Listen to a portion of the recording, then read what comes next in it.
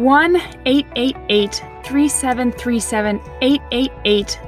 Hopefully you've all heard or seen this number before. It is the National Human Trafficking Hotline number that anyone, anywhere, anytime can call to report a suspected instance of human trafficking or to access victim services. As professional drivers, you are constantly on the go, crossing state lines, logging miles to keep America moving.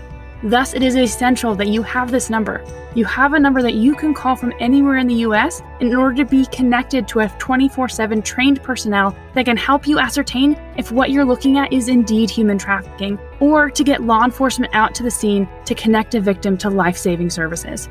Hello, professional drivers. This is Helen Hofer, your host of TAT's Driving Freedom Podcast, and I'm very pleased to have with us today our executive director and co-founder, Candice Paris, who is going to join me to co-host this episode.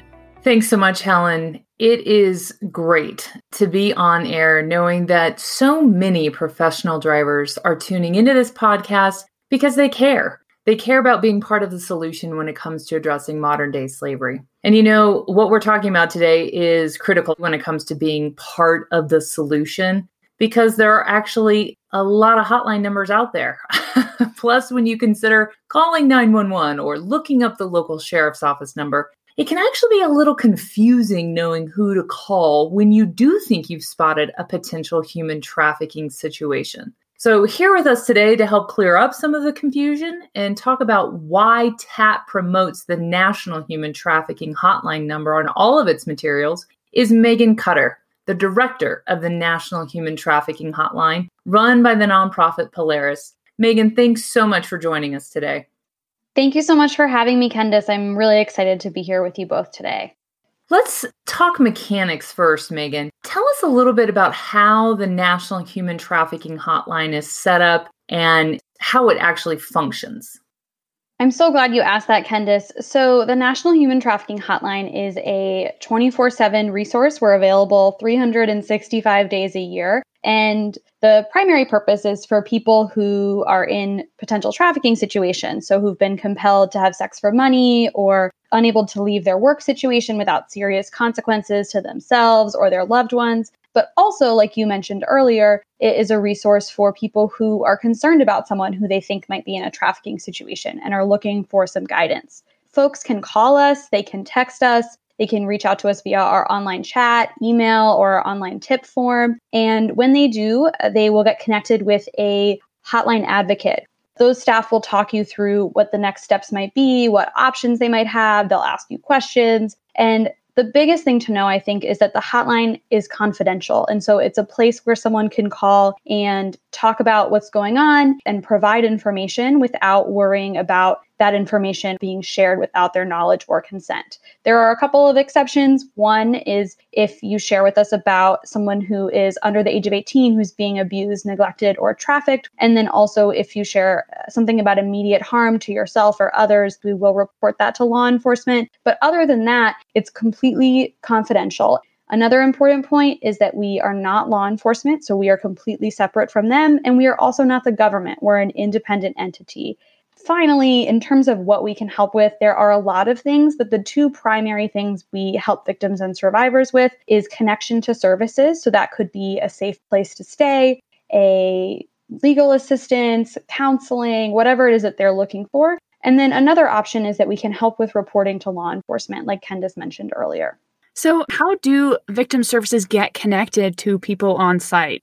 How do we know that, the victims that we're concerned about are going to receive those services? What is that process like?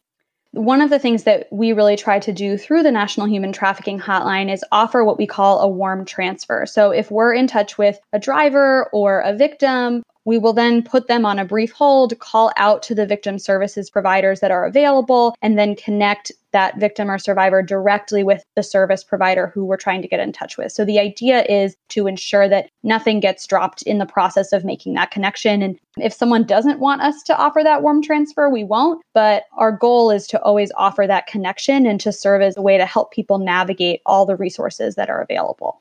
That's fantastic. That's really helpful to know. I'm really glad and excited, and I hope that is encouraging for all the drivers to know kind of what that process will be like for them. So let's indeed jump in on that. Let's talk about drivers. What are hotline advocates looking for from professional drivers when they call into the hotline to report a tip? What should they make sure to be looking for and to provide to your advocates?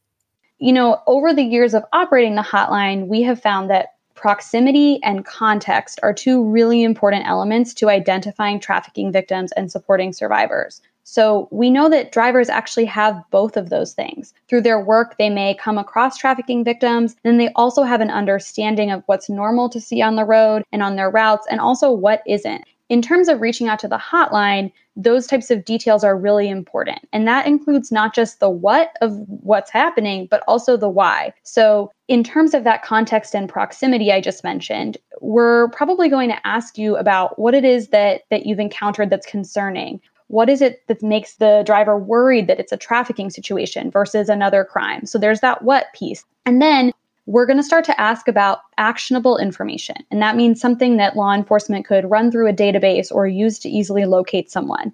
When did the situation occur? Where did it happen? Do you have addresses, license plates, relevant social media information, phone numbers, anything that you might have?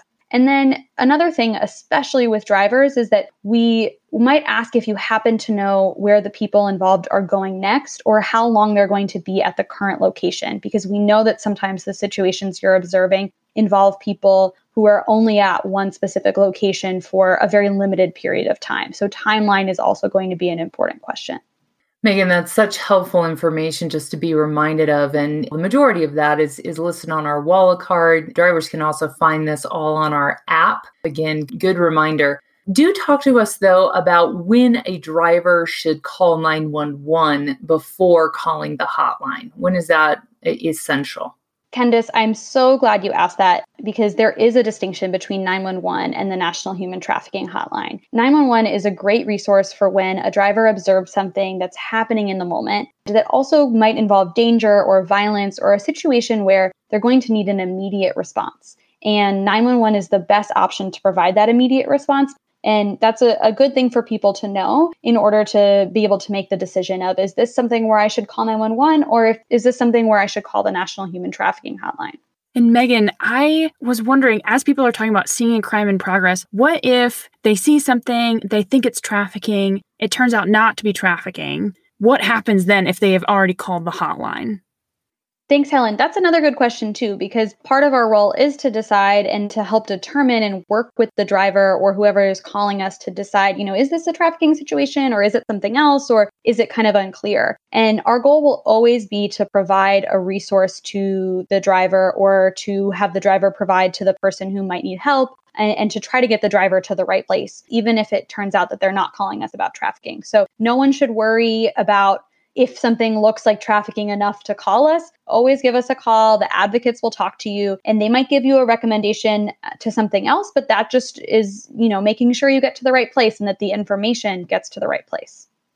Okay, so let's say they see a crime in progress, they call 911. Why should they make sure to call the hotline after calling 911? Good question. So there are a few reasons why we'll ask you to call the National Human Trafficking Hotline after you've called 911. The first is that the hotline reports to law enforcement who work specifically on human trafficking cases. So if the locals have already responded on the hotline, we want to be sure that we can then loop in our trafficking specific law enforcement to ensure they're aware of the situation, can collaborate with local law enforcement, and provide them with any necessary support. Another element is that hearing reports about specific locations might help us identify patterns. Maybe we already heard about something occurring at that location a few weeks ago or a few months ago. We get a lot of information while we're on the phone about how trafficking happens, recruitment tactics, about the ways that traffickers coerce victims. And what we are able to do is anonymize that information, aggregate it, and then share it with the wider anti-trafficking field. And so in addition to sort of the practical response side of giving us a call after you call 911, know that there's also this larger, bigger picture benefit that's really important. It certainly sounds like, it may take drivers a few extra minutes, but that data that they're sharing is really invaluable in discovering and disrupting human trafficking networks, let alone almost becoming, educators and awareness raisers for other sectors, right? Who are going to glean from what they're sharing. So glad you filled us in on that piece. Let's talk about an area where some of our listeners probably have experienced a little bit of frustration when calling the hotline. And that's specifically related to what may or may not happen when an adult potential victim has been identified. Can you talk to us about the hotline's policy in these cases and why contacting law enforcement in that moment may not be the best way to go? This is so important, and I'm really glad that we're going to get into this today. And I just want to acknowledge and recognize that for a lot of us, this can feel really uncomfortable. We know that trafficking situations can be dangerous. We know that they can involve abuse and exploitation. And so our natural inclination, our natural instinct can be to intervene or to call law enforcement for help. What we know from operating the hotline and also from survivors is that traffickers often threaten victims that no one is going to believe them. In particular, law enforcement won't believe them, and they'll just see the victim as a criminal and that actually the victim is going to get in trouble. So those threats are very real, and those are things that often victims are hearing on a regular basis from their abusers. Another thing we see a lot through the hotline is that when victims are undocumented, they're really fearful of deportation because A, that's a thing that could potentially happen to them, but B, because this is another thing that traffickers use to threaten and control victims. And so if a victim is undocumented, we see a high level of fear with law enforcement. Finally, traffickers often threaten to harm victims if they go to law enforcement. And all of the things I just mentioned are what we call unintended consequences. And on the hotline, we always are trying to mitigate unintended consequences. For drivers calling the hotline, that might mean that advocates will ask you questions about a victim's wishes or work with you to brainstorm ways to get the hotline number or the text line into the hands of the victim directly.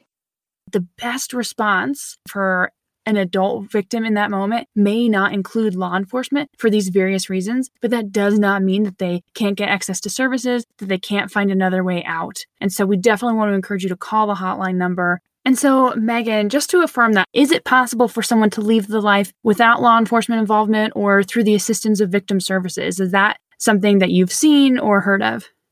Helen, that's such an important question. And yes, we absolutely do see that through the hotline. And we've heard from survivors who have had that experience. And sometimes what we hear is that someone makes a plan to leave safely on their own or with a trusted friend. And then once they've left the situation and they have a safe, stable place to stay, they then decide to call law enforcement or to report at a later date. And so often what that means is creating a really elaborate safety plan without kind of raising any red flags for the abuser. And that can be complicated and difficult.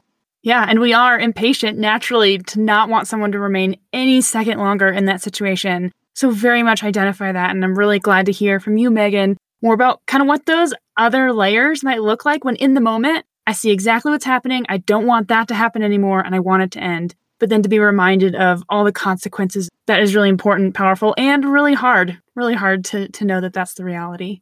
So, Megan, from drivers, we have heard that sometimes there are some pretty long wait times. Speaking of not wanting to wait anymore. And so sometimes they actually have to get back on the road. They can't stay on the hotline anymore. Can you talk to us about what you're facing from an operational standpoint and what you're doing to address those issues? Definitely. I completely understand, questions about wait times. And when I know often sometimes too, when someone calls and waits, it makes them wonder about, is someone who really needs help also having to wait? So I definitely want to make sure to address that with you all today. One of the exciting things is that our call volume has been increasing year over year. Last year, we heard from almost 20% more survivors than we did the year before. That's one piece. And then the other piece touches on something I mentioned earlier, which is that we've got a really nuanced response. So it might mean that we're having a long conversation with the parent of a trafficking victim who wants to help make that safety plan for getting in touch with their child. That could be one situation where we're on the phone for 30 minutes talking to this person, offering nuanced support. On the next call, we're hearing from someone who needs to get out right away. And so we're mobilizing a law enforcement response on behalf of that person. So it's important to know that the hotline is more than just taking tips. But I think that can certainly mean that when we have a high call volume, we also are balancing that with ensuring that every person who we talk to gets the support they need. Those are some of the challenges we're facing. But in terms of how we are making sure that we overcome those challenges, there's a couple of things I can share with you. The first is that we have an interactive voice response. And the way that we tier that response is that the first option is for people who are calling about themselves and their own trafficking situation. So they get bumped to the front of the line and ideally have to wait not at all, and at least not very long. The next option is for someone who's calling about someone they know and working with directly. And then the third option is for someone who observed something. Now, if you're a driver listening to this, you might say, does that mean I'm at the back of the line? No, because we recently were talking with Candice and others at TAT, and we heard this feedback about the wait times. And one of the things we just started doing a few weeks ago is we have an option for if you're observing something and it's happening right now and you want to talk to someone about. So maybe it wouldn't reach the level of wanting to call 911, but there is a time-sensitive element because for folks like you, for drivers, maybe the situation is occurring in this moment and then the person is going to leave and they're going to get back on the highway and who knows where they'll go. So we've added that new option to hopefully prioritize people who are seeing something that's ongoing in the moment and needs a quicker response. And then, of course, we're always thinking about bringing on new staff. We actually, this coming week, are onboarding 18 new hotline advocates. We want to continue to be a resource that people can count on and that connect with in a really timely manner. That's super important to us. I think that's phenomenal about you guys adding new advocates and all of the different things that you're doing, especially adding that I'm observing something right now, that time sensitive piece. So drivers, thank you so much for your patience and for hanging in there and the wait times, because as you heard Megan say earlier, this information goes to not just the locals, it goes to the guys who are really geo-tracking this data, who understand that traffickers are moving their victims from location to location. They're exploiting the transportation systems and the brick and mortar locations all along the way. So having this information on a national scheme to discover hotspots, to discover routes is so imperative to hopefully breaking up human trafficking networks. And I just want to give you a podcast applause and slap on the back. Thank you for your patience. And Megan, to you and all of the hotline advocates, I mean, we can't imagine how much trauma is involved taking calls like this day in and day out, right? Every time you're on the phone, you're probably hearing another horror story, right? Or of people crying out to you for help and talking about their enslavement and some of the worst things that human beings can do to other human beings. So thank you for the incredible service that you provide our entire country. Thank you for how you value truckers' calls and just for, again, this critical role you guys are playing in compiling this data and providing direct services and connecting victims to those service providers, as well as getting this information to law enforcement. I mean, you guys just do a great job. So just wanted to thank you for the role you're playing in helping to end modern day slavery. Thank you, Candice. That is so lovely to hear. And I think we extend that same gratitude back to you. We know that we depend on drivers and on the TAT community to reach out to us when they see something that might be trafficking and to have that discussion and to be willing to call 911 and do whatever it is that, we are asking them to do. And we really appreciate that relationship and we really value it. And just also to be able to talk to you all today and tell you a little bit more and answer some of those questions that we know folks have has been awesome. So really grateful, happy to support drivers in their fight to support victims and survivors of trafficking. So thank you again. Now, throughout everything we've learned about the hotline today, there are two important points to remember. One, call the hotline number immediately with detailed information when you see behaviors or red flag indicators that point to trafficking for any adult or child victim. And two, calling the hotline can not only support victims or survivors in this moment, but can lead to improved services and prevention tools to support victims and survivors long term. Professional drivers have proven to be a powerful force in recognizing and reporting human trafficking. It is because of these calls into the hotline from professional drivers that over 1,200 victims have been identified and over 690 cases have been opened. Thank you to the real Truckers Against Trafficking, because these calls, your actions, really are driving freedom.